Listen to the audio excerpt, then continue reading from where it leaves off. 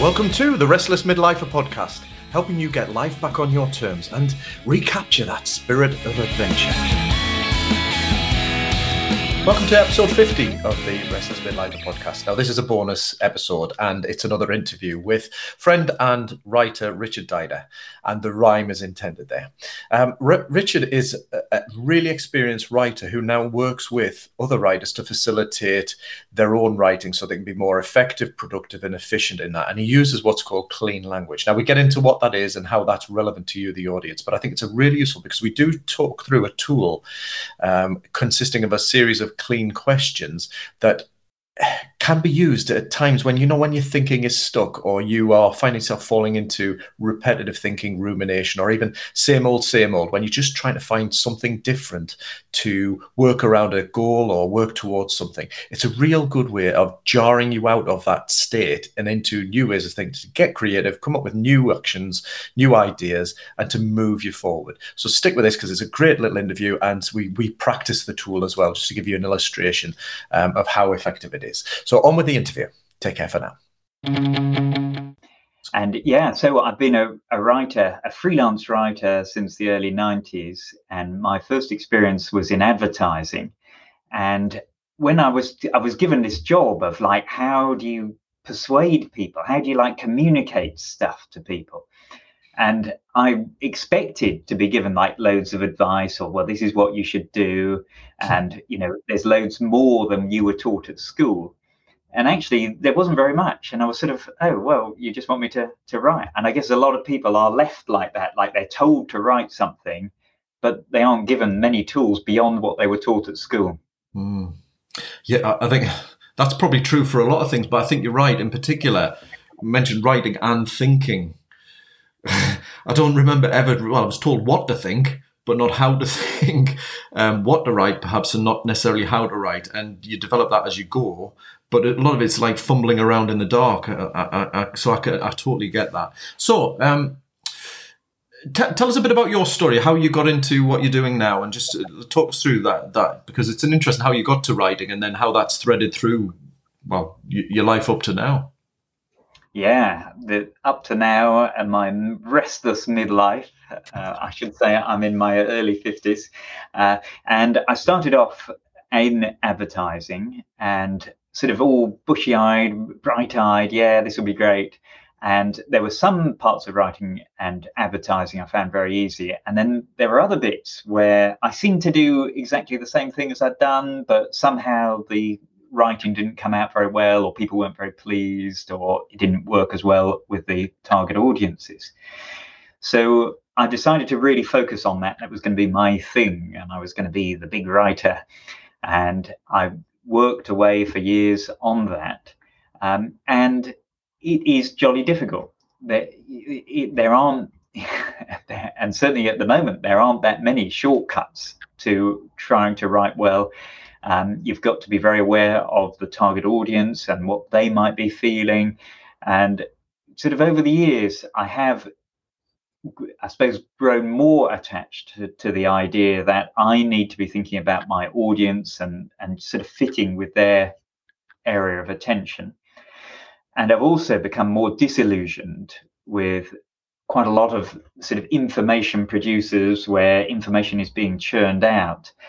And it seems to me it's wasting the time of readers because it's not adding much value to them.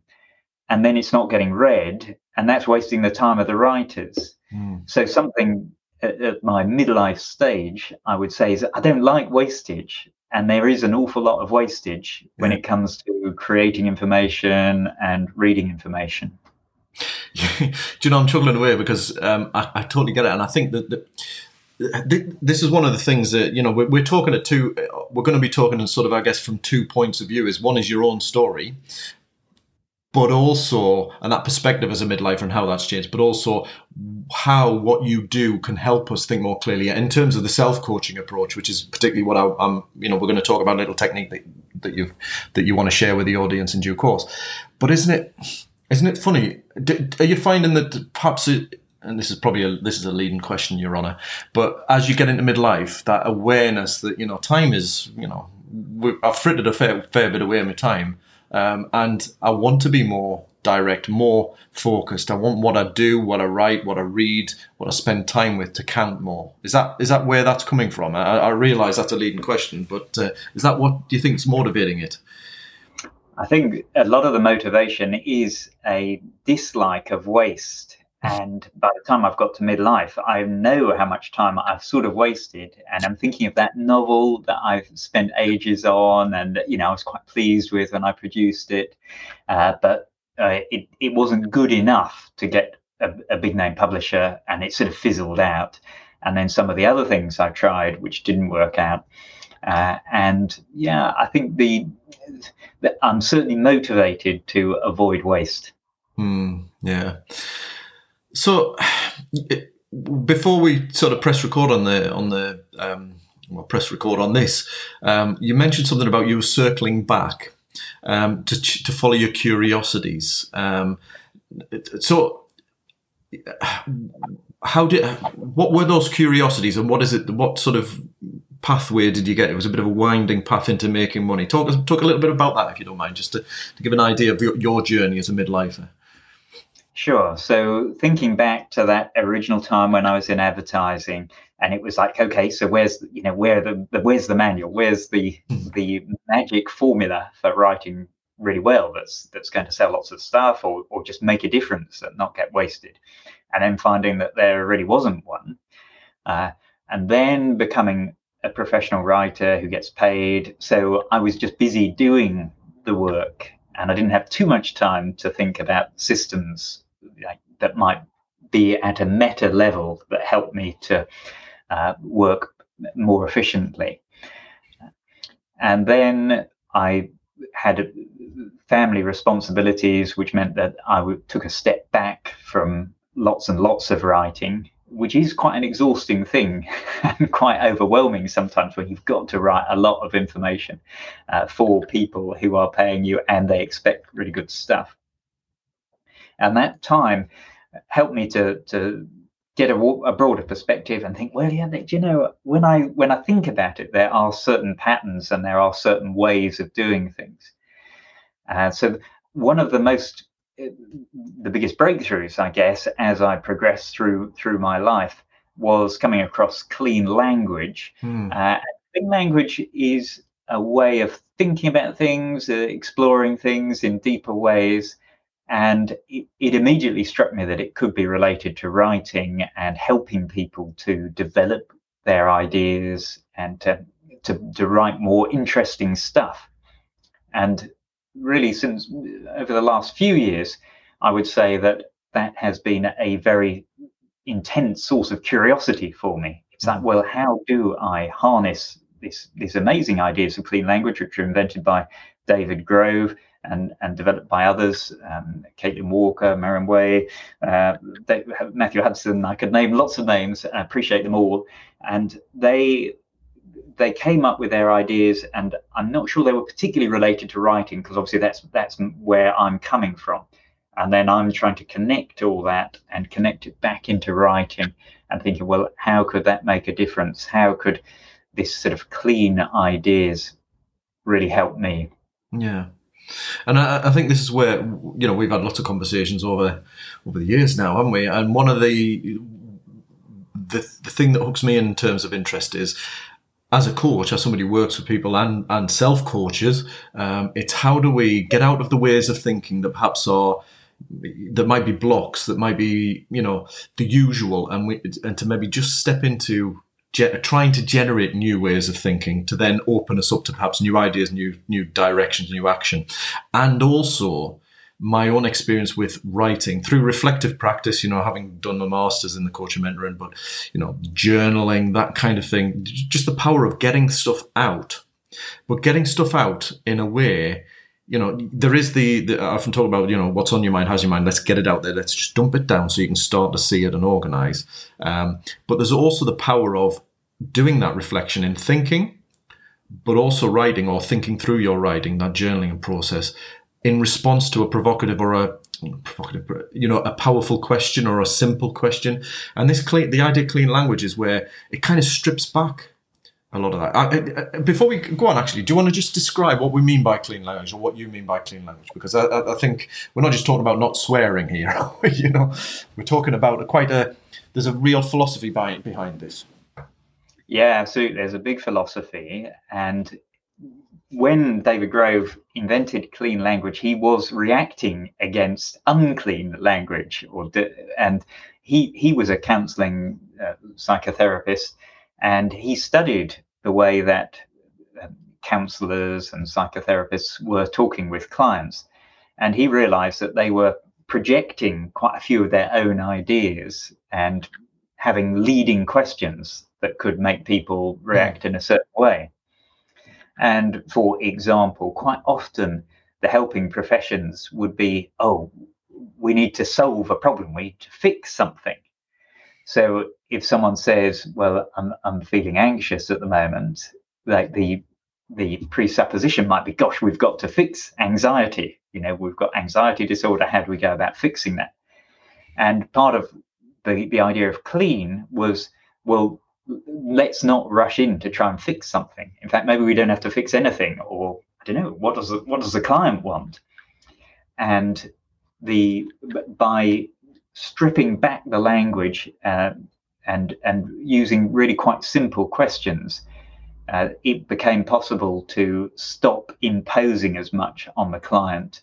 And really, the client could be in their own space and interacting with their own information, and the counsellor or facilitator would sort of be a step backwards.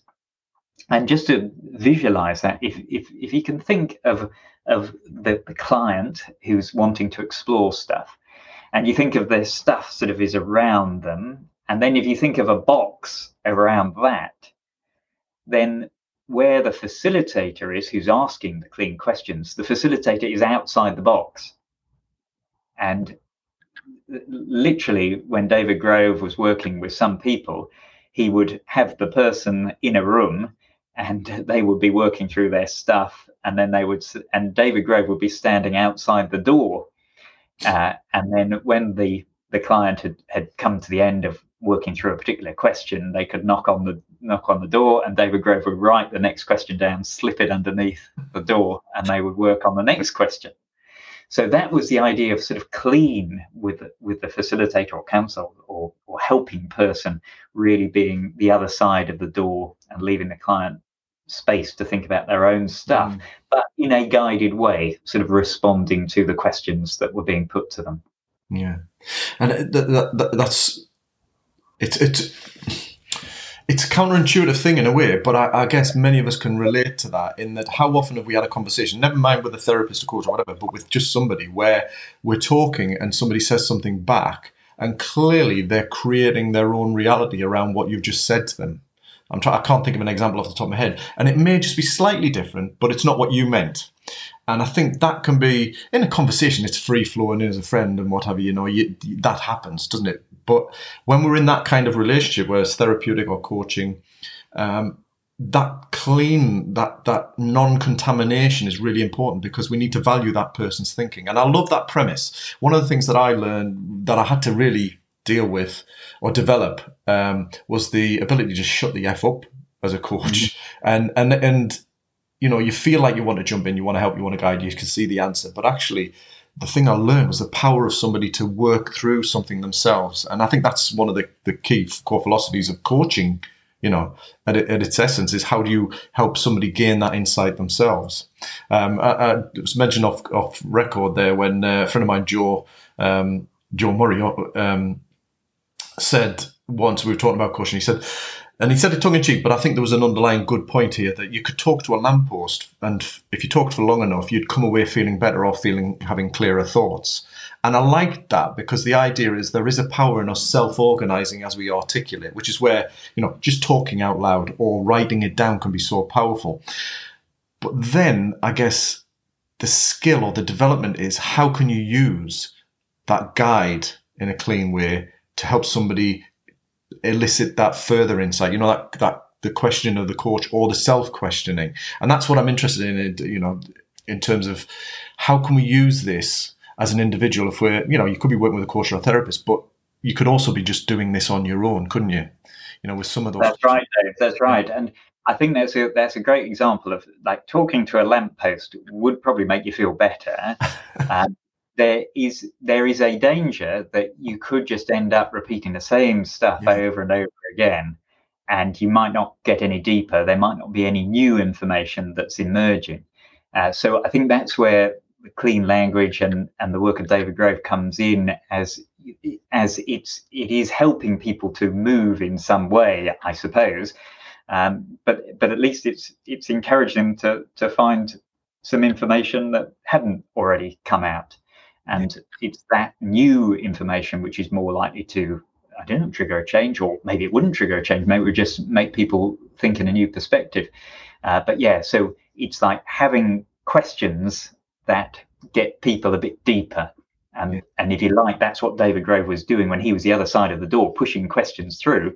He was intervening in some way, although in a very clean way. Yeah, I love that, and we've got an example that, or a set of questions that we're going to share. And we will include these in the show notes.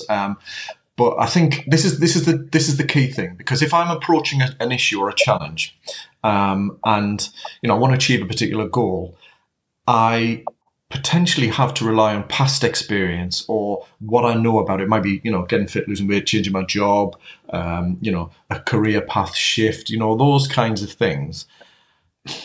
But if I can just introduce some new provocation or new stimulus into that, it might just shift that thinking across into just a slightly different, nuanced way. It doesn't have to be dramatically different, does it? It could be just nuanced enough that it goes, that's the thing, or that's the one thing that would really help. And for me, that sprout sweating is all about identifying the sprouts with the most clout, the one thing that, if we can just identify the one thing that could probably have the most impact, perhaps that's lurking in those areas that we don't necessarily go to because we resort to usual thinking. And that's what I'm really interested in this, because, for those of us listening, if we're trying to achieve something, how many times have you tried to achieve it in the past? We've all had that. Had some success, maybe stepped back a bit, slid back, or, there's lots of different ways here, and we can get frustrated. And part of that is, how do we just challenge the thinking to help us just shift a little bit? So I love that. So, that's probably a good time to maybe try the exercise then, Richard. I'm going to be the guinea pig on this. Yeah. So let me just explain the exercise that we've got. So there are some very simple, clean-ish questions.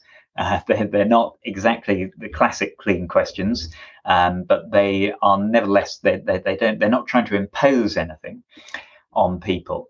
And the mark of a really good clean question is that you can ask the same question to lots of different people in lots of different circumstances, and each person will interpret it in their own way and get something out of it. And when you put the sequences of clean questions together, then people can make their own little journeys wherever they start from. Who knows where they're going to end up? But the point is that the questions can work for each person wherever they are. And that's only possible because the questions are very clean. They are, they don't have too much to them. And I think one of the things David Grove said was that, life is really complex, so you need very simple questions. I love that. And that's very much the Sprout Sweater philosophy that underlies it. You're already busy enough. You've already got a lot on your mind. What one or two things can we do that might just shift that needle in the direction you want? Or in this case, what one or two questions might just provoke something different? I love that. So just to kind of put it in the context of your work, this exercise, is it the 3-minute mastermind you call it? And it's within a suite of an app that you're developing. Is that right? Just before we kind of get into the exercise. Yeah, this particular set of questions is called 3-Minute Mastermind, and it's not my own set of questions. So I'd like to acknowledge those who did come up with it, who I believe include Caitlin Walker, Marion Way, and I took it from Sharon Small. So if they are listening, then I want to acknowledge them. And of course, the questions are based on David Grove's work as the inventor of clean language. And when you first hear the questions, you think, well, there's nothing to them. Well, what's all that about? But that's the whole point, that you just want very simple questions that can link together in all sorts of ways. quick reminder to join the fledgling Restless Midlifer community and to receive early access to the discounted Readventure Program Academy and to sign up to the free regular updates, tips, tools and strategies to help you regroup, reshape and redesign your own midlife adventure. Head over to therestlessmidlifer.com. Yeah, cool. Thanks for that. And just to put it in the context of the exercise, what I am, for those who've listened for a few weeks, you know that I'm working on my interim goal, in that direction of travel to be fitter at 66 than I was at 45 when Rosie was born. And my interim goal is Operation D-Moob, to just lose a bit of weight, hopefully firm, tone up a bit, that kind of thing. Go back to previous episodes. I'll put the episode numbers in the show notes if you want to listen to the plan that I've got, I'm calling it the 139 plan now. The 1 cabbage, the goal, the 3 slices, the 3 areas, and the 9 sprout-sized actions, habits, or routines, or mini goals that I'm trying to achieve. And that I want to pick, really, just for this, the area of rest, because I've got eat, move, and rest as my slices of the cabbage to achieve that. The philosophy being that if I rest and recharge the battery more, I'll have more in the tank for motivation, for coping, that kind of thing. So one area is, and it's always a work in progress, but it comes and goes, is improving my sleep. So can we use that as my topic for these questions? And as I say, yeah, that's great. So we'll use that topic and I'll ask you the questions and then we can swap around and I'll have a completely different topic and you ask me exactly the same. Right, all right, okay, good, cool. Those questions should still work. And this is the thing. This is the test, everybody. If the same questions work in our 2 different scenarios, the same questions could work in whatever scenarios you're facing as well. Yeah. That's the idea. Okay. Okie dokie. Okay, so Dave, shall I ask you the questions then? Yeah. So, what would you like to have happen? I'd like to tweak up and improve my sleep quality so that I get more rested through the night.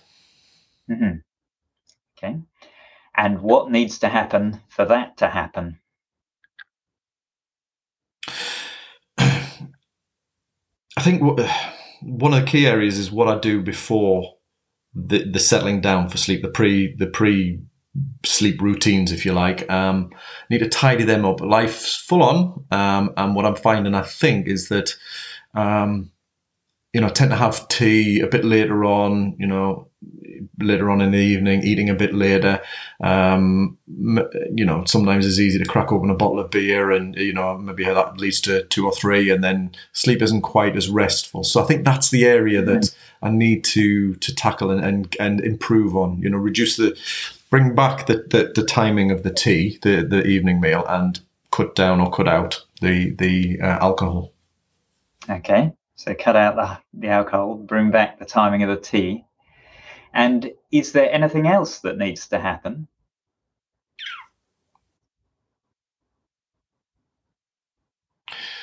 Yeah, I think in order to do that, I think what I need to do is tighten up on the plan, like just meal planning. Mm-hmm. Deciding, there are some days that are more hectic than others. They're lined up for that way because we've got to take Rosie for swimming and might have an evening meeting or something to deliver. So identifying those in advance and then giving ourselves a fighting chance to have, a simple, easy or pre-prepared, even in a slow cooker meal, rather than perhaps going for the default of it's just late, let's just get a takeaway. That whole thing. So I think that's getting better at that, organised, and that probably tends to work best by taking some time on a Sunday to think ahead for that. Mm-hmm. Okay, so getting better at meal planning, taking some time on a Sunday, and can you? Yeah. There's no problem with that in terms of, because we do sort of start. You do your life admin for the week ahead with, Rosie's uniform. That kind of thing. What do we need for the week ahead? Am I away? That kind of thing. So we tend to have an hour or 2 where we do that kind of life admin stuff. And the meals, we give it some passing thought. More towards lunches. What might we need to take for lunches if like Leslie's a court, that kind of thing. But maybe just firming up the agenda. This sounds dead formal, but I'm not saying we create an agenda on it, but like just have that. Yeah, what are we going to do for teas? Used to have a little magnetic thing that stick on the fridge, and we'd sort of roughly plan out what we'd have, and that worked quite well. And we let that drop. We've moved house, and I don't even know where that thing is. But that principle of just thinking about Mondays is going to be, that's okay, that's not a bad day. Tuesday, late one, what could we do for that day? So that Sunday is definitely doable, and as long as we factor it in, we can do it. Okay, and then what happens? Well, if we get that right, then we're going to have less takeaways. We will not that we have loads, but in terms of sleep, it's easy to have a takeaway. You always eat more on a takeaway than you go to bed with a full stomach, that kind of thing. So less of that, and also factoring in a cup of tea on a night, caffeine-free tea, rather than a bottle, or a Beck Zero or something, just something to have a social drink, something to drink. Just start to feel better, and then be tuned into that more relaxed, restful sleep. There's nothing better than getting into bed feeling not full, not stuffed, just relaxed, knowing that, I'm set up for a restful night's sleep. Great. Fantastic. So that brings us to the end of the set of questions. Okay, cool. So, I know we're going to reverse things a little bit here and turn the tables on you, Richard, but what's interesting is that, I would work through that. And I've done this. It's funny because I've done this over the last few weeks as I've looked at my 139, my plan, and just thought through, well, I'll do this, I'll do that. But the stimulus of having a question asked just puts it in a slightly different frame. Just this, my little observation instantly from that is that I've just thought, actually, I was actually thinking, and I didn't articulate it, but in order to do Sunday, we need to get the shopping list sorted for a Saturday. So there's like knock-on effects. So it's interesting how that develops as you work through those questions. So really useful. Thank you. Great. Okay, well, let's just swap. And if you'd like to ask me exactly the same questions on a completely different topic, and we'll see how they work for me. Okay. So what would you like to have happen? Yeah, so what I'd like to have happen is I would like to link up with people who are more or who are sort of ready to try new ways of thinking and writing. And I'm guessing that does come back from the fact that, when as a writer, I was very solitary, and then sort of being a house parent as well, that's relatively solitary. And one of the things I'm really looking to do now is to work with others more, and to enjoy doing that, and to find ways of working with others. So what I'd like to do is link up with other people who are open to trying these novel techniques. And what needs to happen for that to happen? So to link up with others, I suppose I've got to make myself available in some way, or let people know that I'm interested in linking up, or indeed look for opportunities where there are already groups, but where this particular thing that I'm interested in and trying to develop would fit in. And is there anything else that needs to happen?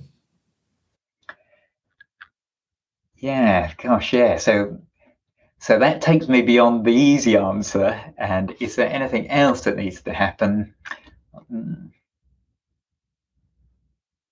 I suppose the other thing that needs to happen is that I ought to be clear about who I am looking for, who I'm not looking for, as it were, to link up with. And I suppose that's something that I want to be with others, but that doesn't mean I want to be with everyone. There are particular people. So I suppose, people who are sort of interested in this idea of clean, and that's pretty cool. If it strikes someone as pretty cool that you can have these questions that work in all sorts of different contexts, and they're interested in, well, how could that affect my writing? That's the sort of person I think that I would want to link up with. And can you? Yeah, so can I link up with people? And I think I can if I put myself out there a bit more and talk a bit more about what I'm doing. And I guess that's one of the reasons why I am here talking with you, Dave. So that is something I can do. And then what happens? So maybe there is someone or more than one person listening to this who thinks, yeah, well, that would be cool. And then somehow we get in touch. And I mean, I've started a meetup group that's online. Also, we're looking at in-person meetups in the northeast of England, and where people can, well, I would say collaborate. It's more co-labor. That's what we're interested in. So just sort of doing your own stuff, but in the context of other people. And I think that will happen. I am enthusiastic about that. So the group that I've started meets on a Saturday, and we're already getting people, you know, who are interested in writing and clean and just trying something different and maybe avoiding blocks, some of the writing blocks. So I think, yeah, I think it can happen, and if it's got legs, it will run further, and that will be an exciting thing. Okay, and that's the end of the questions. That is the end of the questions, and thank you very much for that. And yeah, it was interesting that I hadn't, even though I had sort of thought what I might say, when you actually asked the questions, then a bit more emerged than I was expecting. Yeah, and as just a reminder, listeners, these questions will be in the show notes, plus with links to Richard, and you know, if you want to get in touch and to your work. One of the things I was going to ask about these questions, just out of curiosity, was that there's 5 there, and I know it's built within this 3-minute mastermind, I think is the frame, isn't it, for this exercise? Yeah. Is there flexibility in terms of it? The second question, and what needs to happen for that to happen? Is there flexibility within this to ask that again? Because one of the things I noticed, to be fair, and is there anything else that needs to happen, was provoked more. But if you get something that somebody says, well, I need to do this and I'll do that, and what needs to happen for that to happen is a useful question to get them to think a bit deeper even more. Is that, any thoughts on that? Or is it a process that they recommend sticking to as those 5 questions? I guess that particular process is the 3-minute mastermind, and I think you were more than 3 minutes, Dave. Yeah, so yeah, and I guess I was more than 3 minutes as well.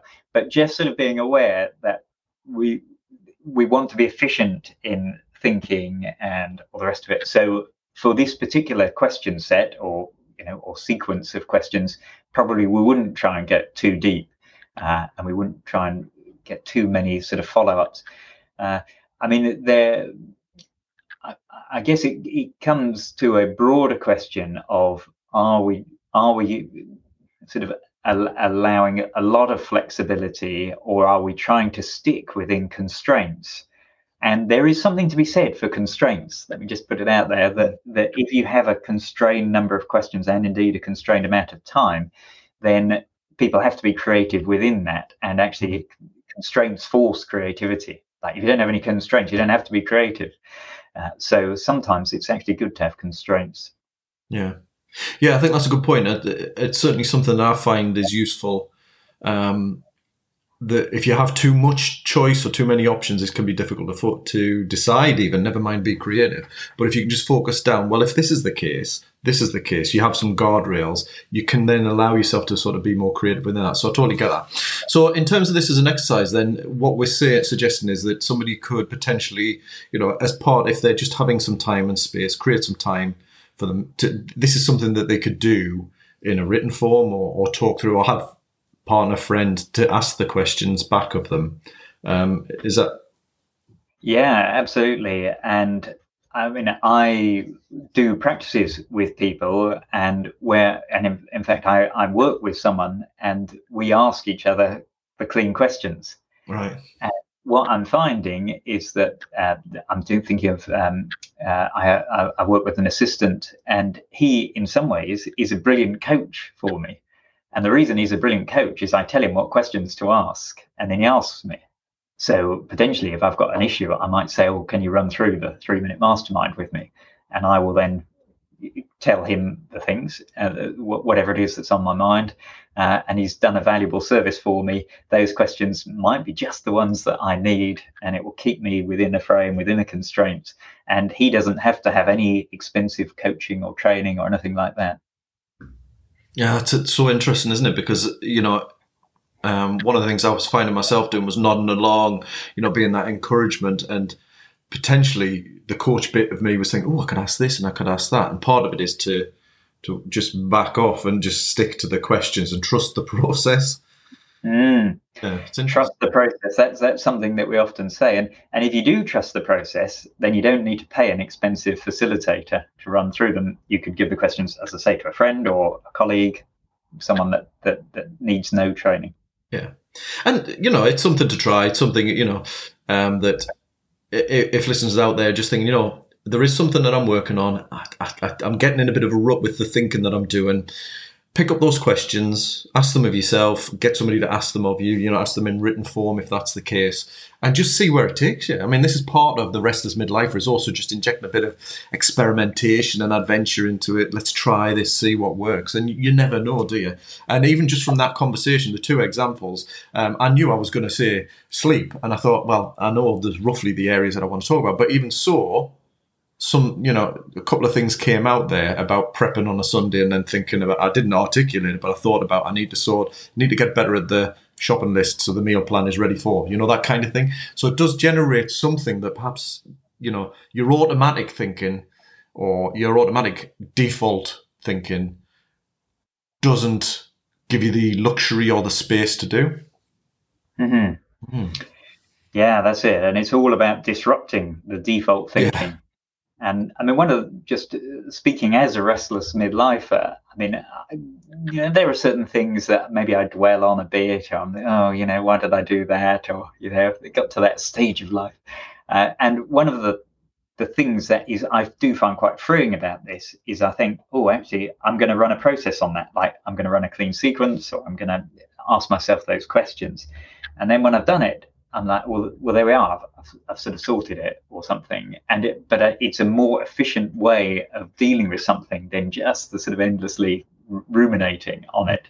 And I'm not saying I'm a great ruminator, but it is a bit of a temptation. And I think that this is helpful in being able to have that self-discipline and say, well, actually, I'm not helping myself by ruminating on that stuff. If it's bothering me, I'm going to ask these questions and see where I get to, and I'll get something new out. But just ruminating, you might just go round and round in circles and really not get anything new out.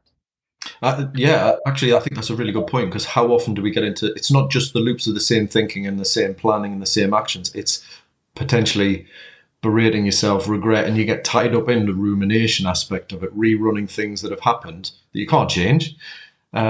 And I like when you said, I'll just run the process. It's almost, it's like that, I'll just put that little routine, I'll just run the process. It kind of helps you park the emotional side for now, run the process and see what comes out. And it is short enough to try it. And a mini experiment, it's a mini process, isn't it?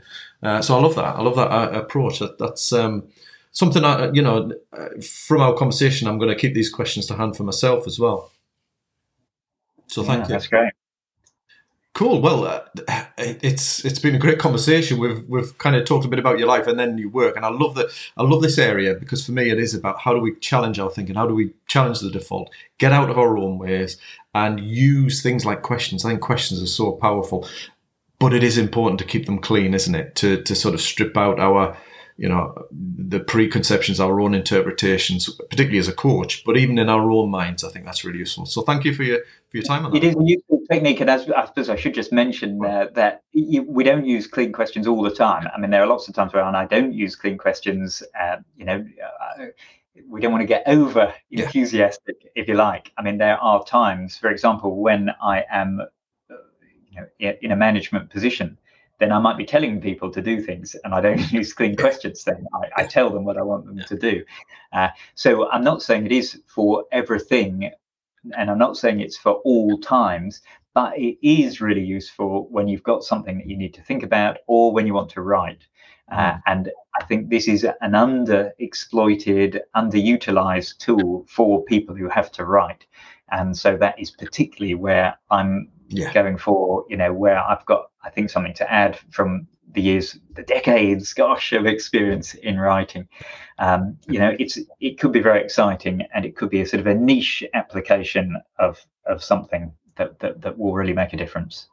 Yeah, and I can definitely see that it applies. I mean, from my perspective of that thinking, coaching, but also writing. As a writer, these things can be really useful. I think you're right.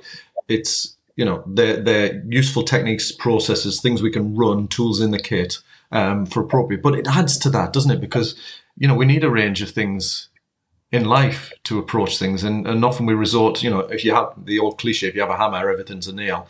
We need to just broaden that out, and these are tools and approaches that can really help us do that. So, thank you for your time, Richard. It's been great, and just to give a shout out to what you're currently doing and where people can get a hold of you. You mentioned I mentioned the app, and then you talked a little bit about it, the app, and your work with writers. Tell us a little bit more about that and where people can find out and get in touch with you. Yeah, so I've just set up a meetup group on meetup.com, and if you look up that, I think if you look under Richard Deiter, you might find it, Dyter, or it is currently called Non-Fiction Writers Who Create Content Using Clean Sequences. Who knows, I might get fed up with that title and change it, but it will be something along those lines, and it is a group online. People can come along. We will work through these types of clean questions that help develop our thinking and help sort of come up with what would be a good subheading for something we're trying to write, and then how can we populate that subheading, that section, working through it. And I'm finding it really useful. I say, even though I've been writing for years, but I am finding it useful as a new and different technique. So that would be my first port of call, I think, for people, that meetup.com group. Great. And we'll put that link, if you could share that with me, Richard, at some point. We'll put that link into the show notes for anybody. And once again, thank you for your time, Richard. It's been great. And I've wanted to explore this. We've had conversations over the last few years, and I've seen you develop in this fascination and this interest, particularly in this. And I've wanted to explore this from the perspective that we've discussed today. I know, and your passion is the writing side. So hopefully, if there's somebody out there who is wanting to explore that, then that would be magic for them to get in touch. From selfishly speaking, and hopefully the audience, for those who are just looking to make some tweaks and changes or reclaim that sense of adventure, I think some really useful thoughts and tools in there, and I love the 3-minute mastermind as an approach as well. So thank you for trying it out on me and allowing me to try it out on you as an example. So thank you very much, Richard. Thank you for listening. You will find all show notes, links and resources mentioned at restlessmidlifer.com. And why not spread the word? If you know a fellow restless midlifer, share the show and the links, and if you haven't already, subscribe to it in your podcast feed of choice. And one more thing, if you enjoy the show, it would be great if you could rate it by visiting restlessmidlifer.com/review. It would mean a lot, and I may even give you a shout out in return. And a quick final thanks to my production assistant, Karen North of North VA, for the music, which is called Silver Star, by the awesome Logan Nicholson of Music for Makers. Check out musicformakers.com. Take care for now, and don't forget, you really can live a less stressful, much healthier, and more meaningful midlife. Go re-adventure.